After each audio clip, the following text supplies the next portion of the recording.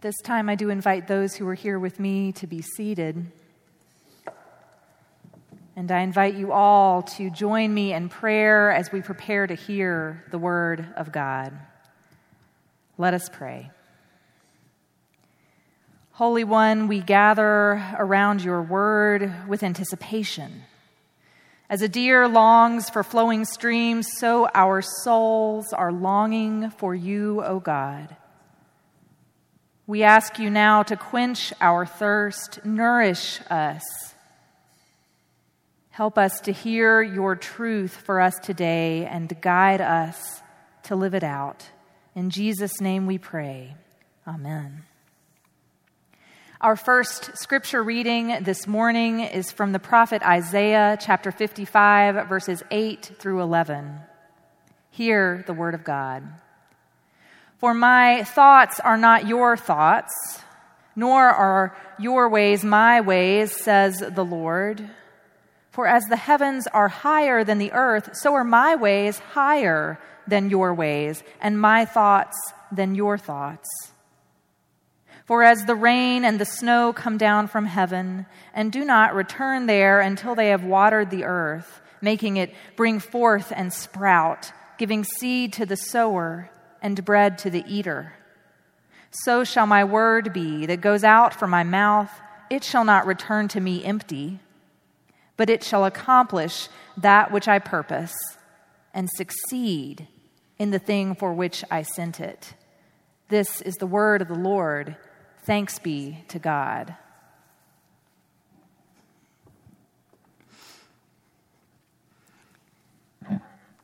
I was actually 5 years old at Vacation Bible School eating animal crackers that had pink icing on them. Do y'all remember those? And it was in that moment that I actually memorized my first passage of Scripture. Matthew 7, verses 24 through 25. Jesus said, "Everyone who hears the word that I speak and then acts upon it is like a wise builder who builds a house on solid bedrock. The rain falls and the floods come and the wind beats on that house. It does not fall because it stands on solid bedrock." I still remember the hand motions and the song. I remember the demonstration of little log cabins being deluged with water. The rains fell, the floods came, the wind beat upon that house. It didn't fall because it stood on solid bedrock. 55 years later, that passage is still in my heart. It's still in my mind. My arms still want to wave every time I recite it. Scripture is like that, right? It has the power to lift up. It has the power to convict. It has the power to change us. It has the power to form us. It is the precious gift of God. By the power of the Holy Spirit, Scripture does reveal truth to us. But just as importantly, that same Spirit can use Scripture to transform us, to make us useful for God's work. But there is a discipline, there's a practice, there's some work involved in the reading, the study, the living of Scripture. And Jesus knew this. In the 13th chapter of Matthew, he taught a crowd of people with a parable. It was a parable about the mysterious work of God's word, how it bears fruit in our lives sometimes, and it doesn't bear fruit in others. You know the parable. A sower went out to sow, says Jesus. And some of that seed fell on a path. It never had a chance. It never sprouted. It didn't do a thing. Some seed fell in rocky soil. It sprouted for just a moment, but the soil was so shallow, it didn't live long. Some seed fell among the thorn bushes, and there it did root, and it grew, but before long, it got choked out. and some seed. Some seed fell on good soil. It grew, it flourished, it produced. If you have ears to hear, listen up, said Jesus. Well, the disciples were listening because later in private they asked Jesus for more of an explanation. And here is what Jesus said in Matthew 13, beginning with the 18th verse. Hear then the parable of the sower. When anyone hears the word of the kingdom and doesn't understand it, the evil one comes and snatches away what is sown in the heart. This is what was sown on the path. As for what was sown on rocky ground, this is the one who hears the word and immediately receives it with joy, yet such a person has no root, but endures only for a while. And when trouble or persecution arises on account of the word, that person immediately falls away.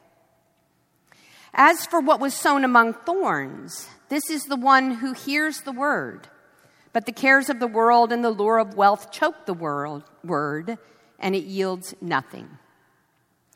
But as for what was sown on good soil, this is the one who hears the word, who understands it, who indeed bears fruit and yields in one case 100, in another 60, and in another 30.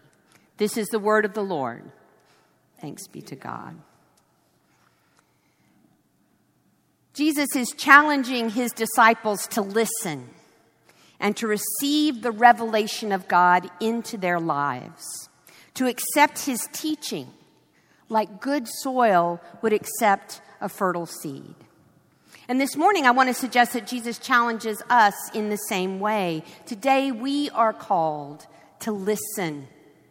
We are called to receive the revelation of God into our lives. And we have something that those early listeners of Jesus' teaching didn't have. We have a book. We have the Bible. We have Scripture. In this, we have the most reliable witness to the Word of God, the revelation of God, Jesus Christ, the most reliable revelation about Christ that exists.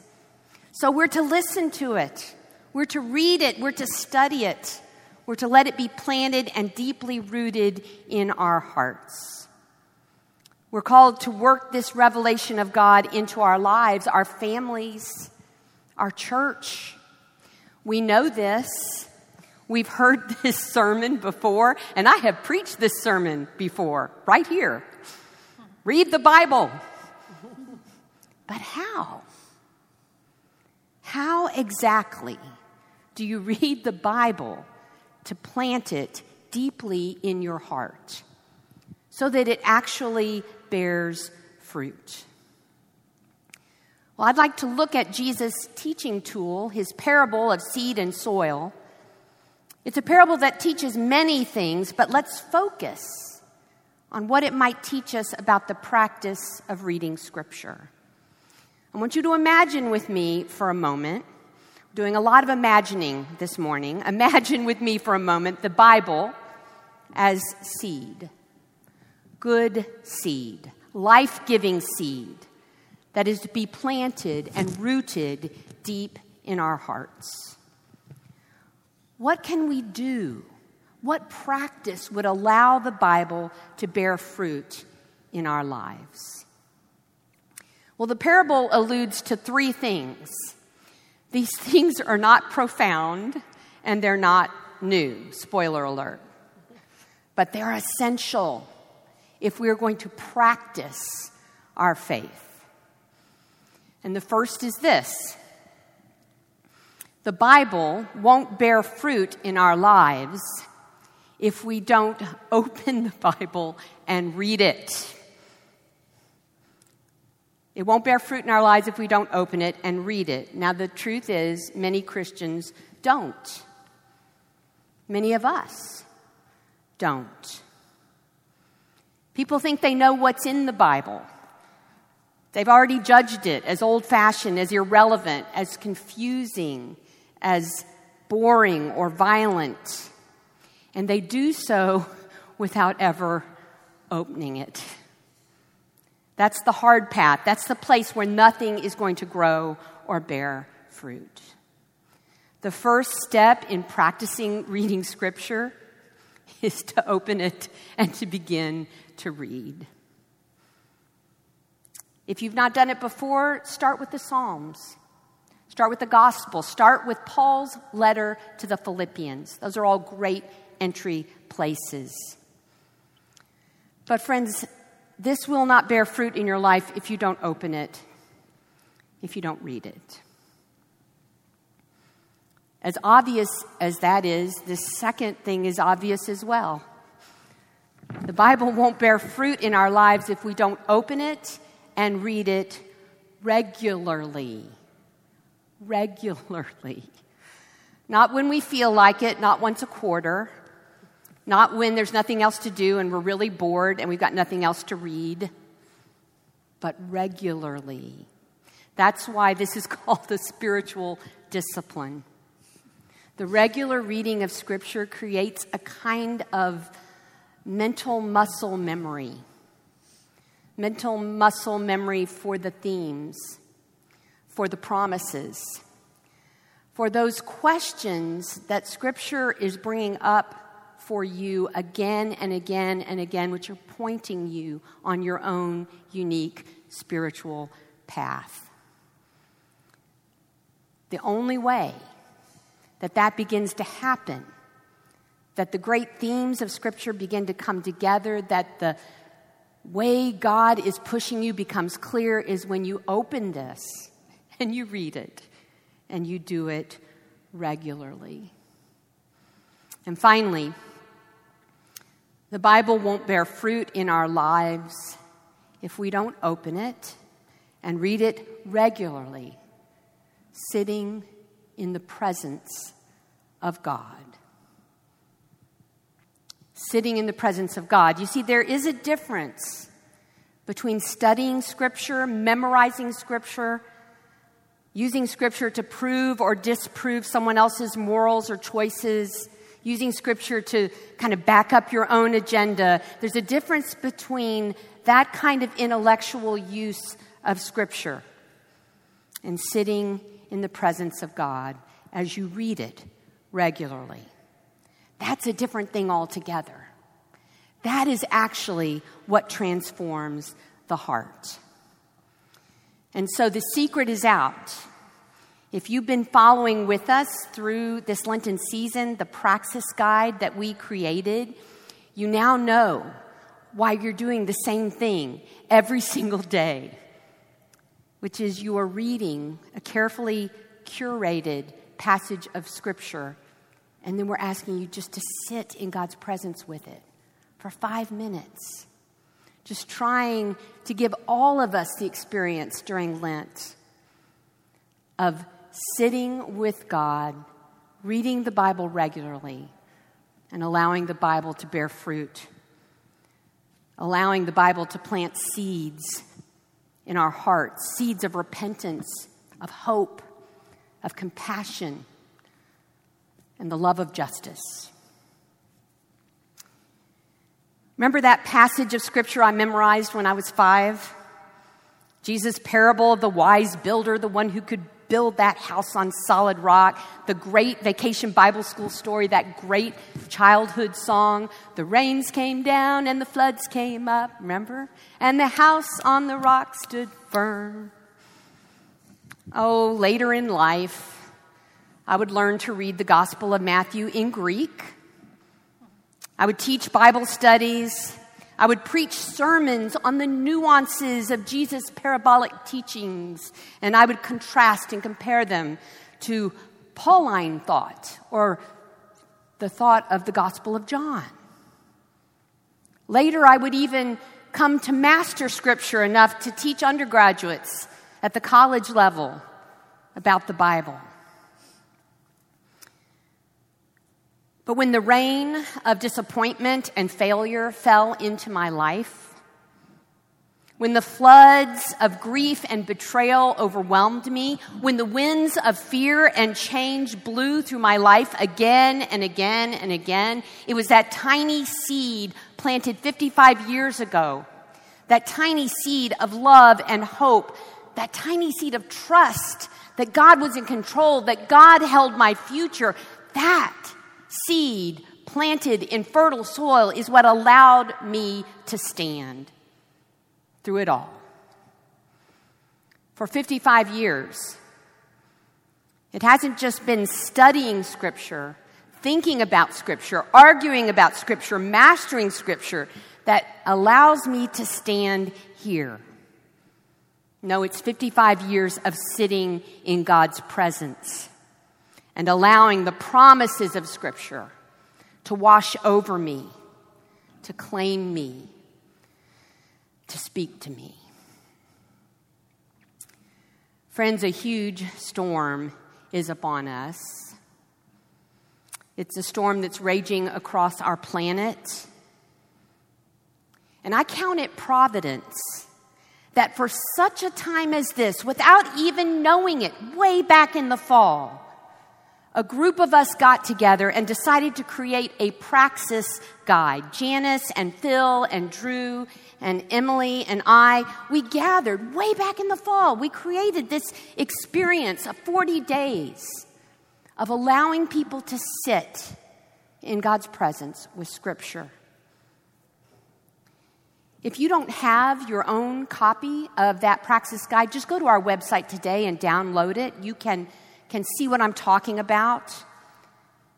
Now more than ever, Scripture speaks to our longings and our needs and our hopes and our fears. Now, just as faithful people have done for thousands of years, when we face the unknown, when we face what is fearful, we have what we need in Scripture.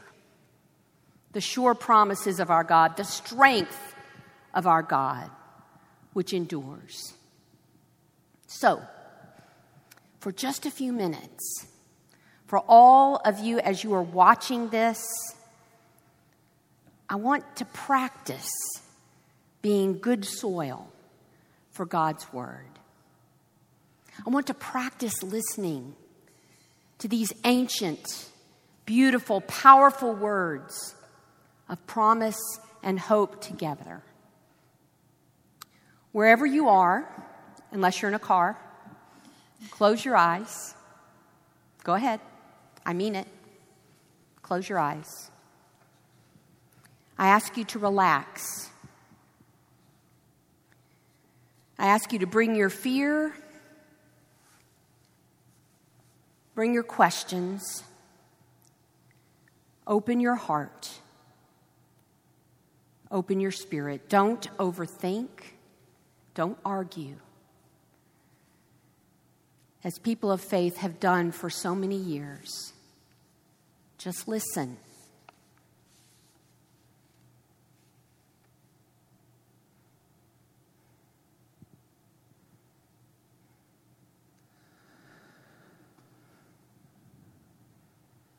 Everyone then who hears these words of mine and acts on them will be like a wise man who built his house on rock.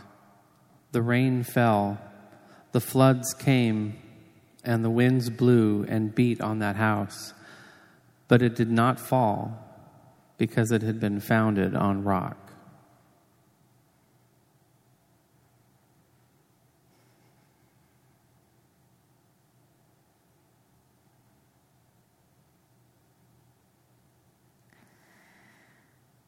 But now, thus says the Lord, do not fear, for I have redeemed you.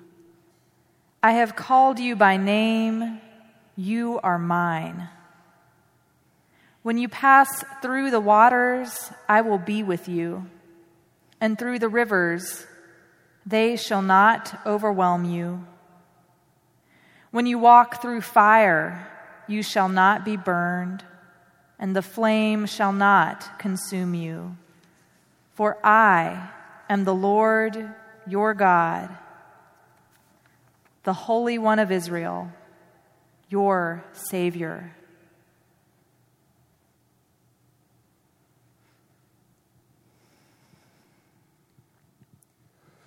God is our refuge and strength, a very present help in trouble. Therefore we will not fear, Though the earth should change, though the mountains shake in the heart of the sea, though its waters roar and foam, though the mountains tremble with its tumult.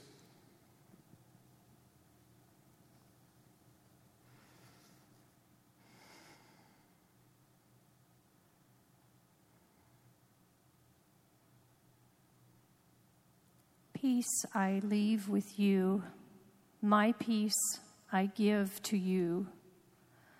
I do not give to you as the world gives. Do not let your hearts be troubled, and do not let them be afraid.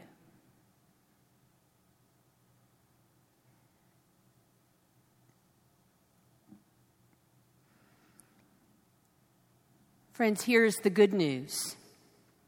Whatever we face, whatever the next month holds for us, for our world, for our community, God's word always finds a place.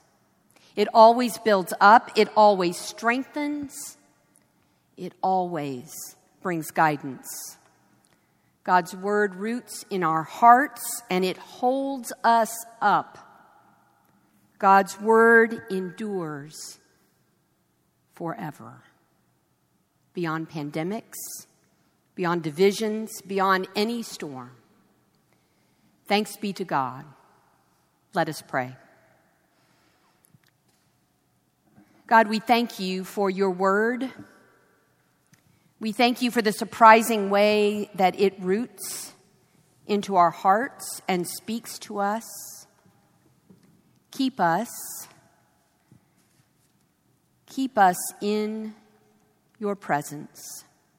Help us during this Lenten season and this season of fear to learn once again the discipline of sitting in your presence as we read your holy word. In Jesus' name, amen.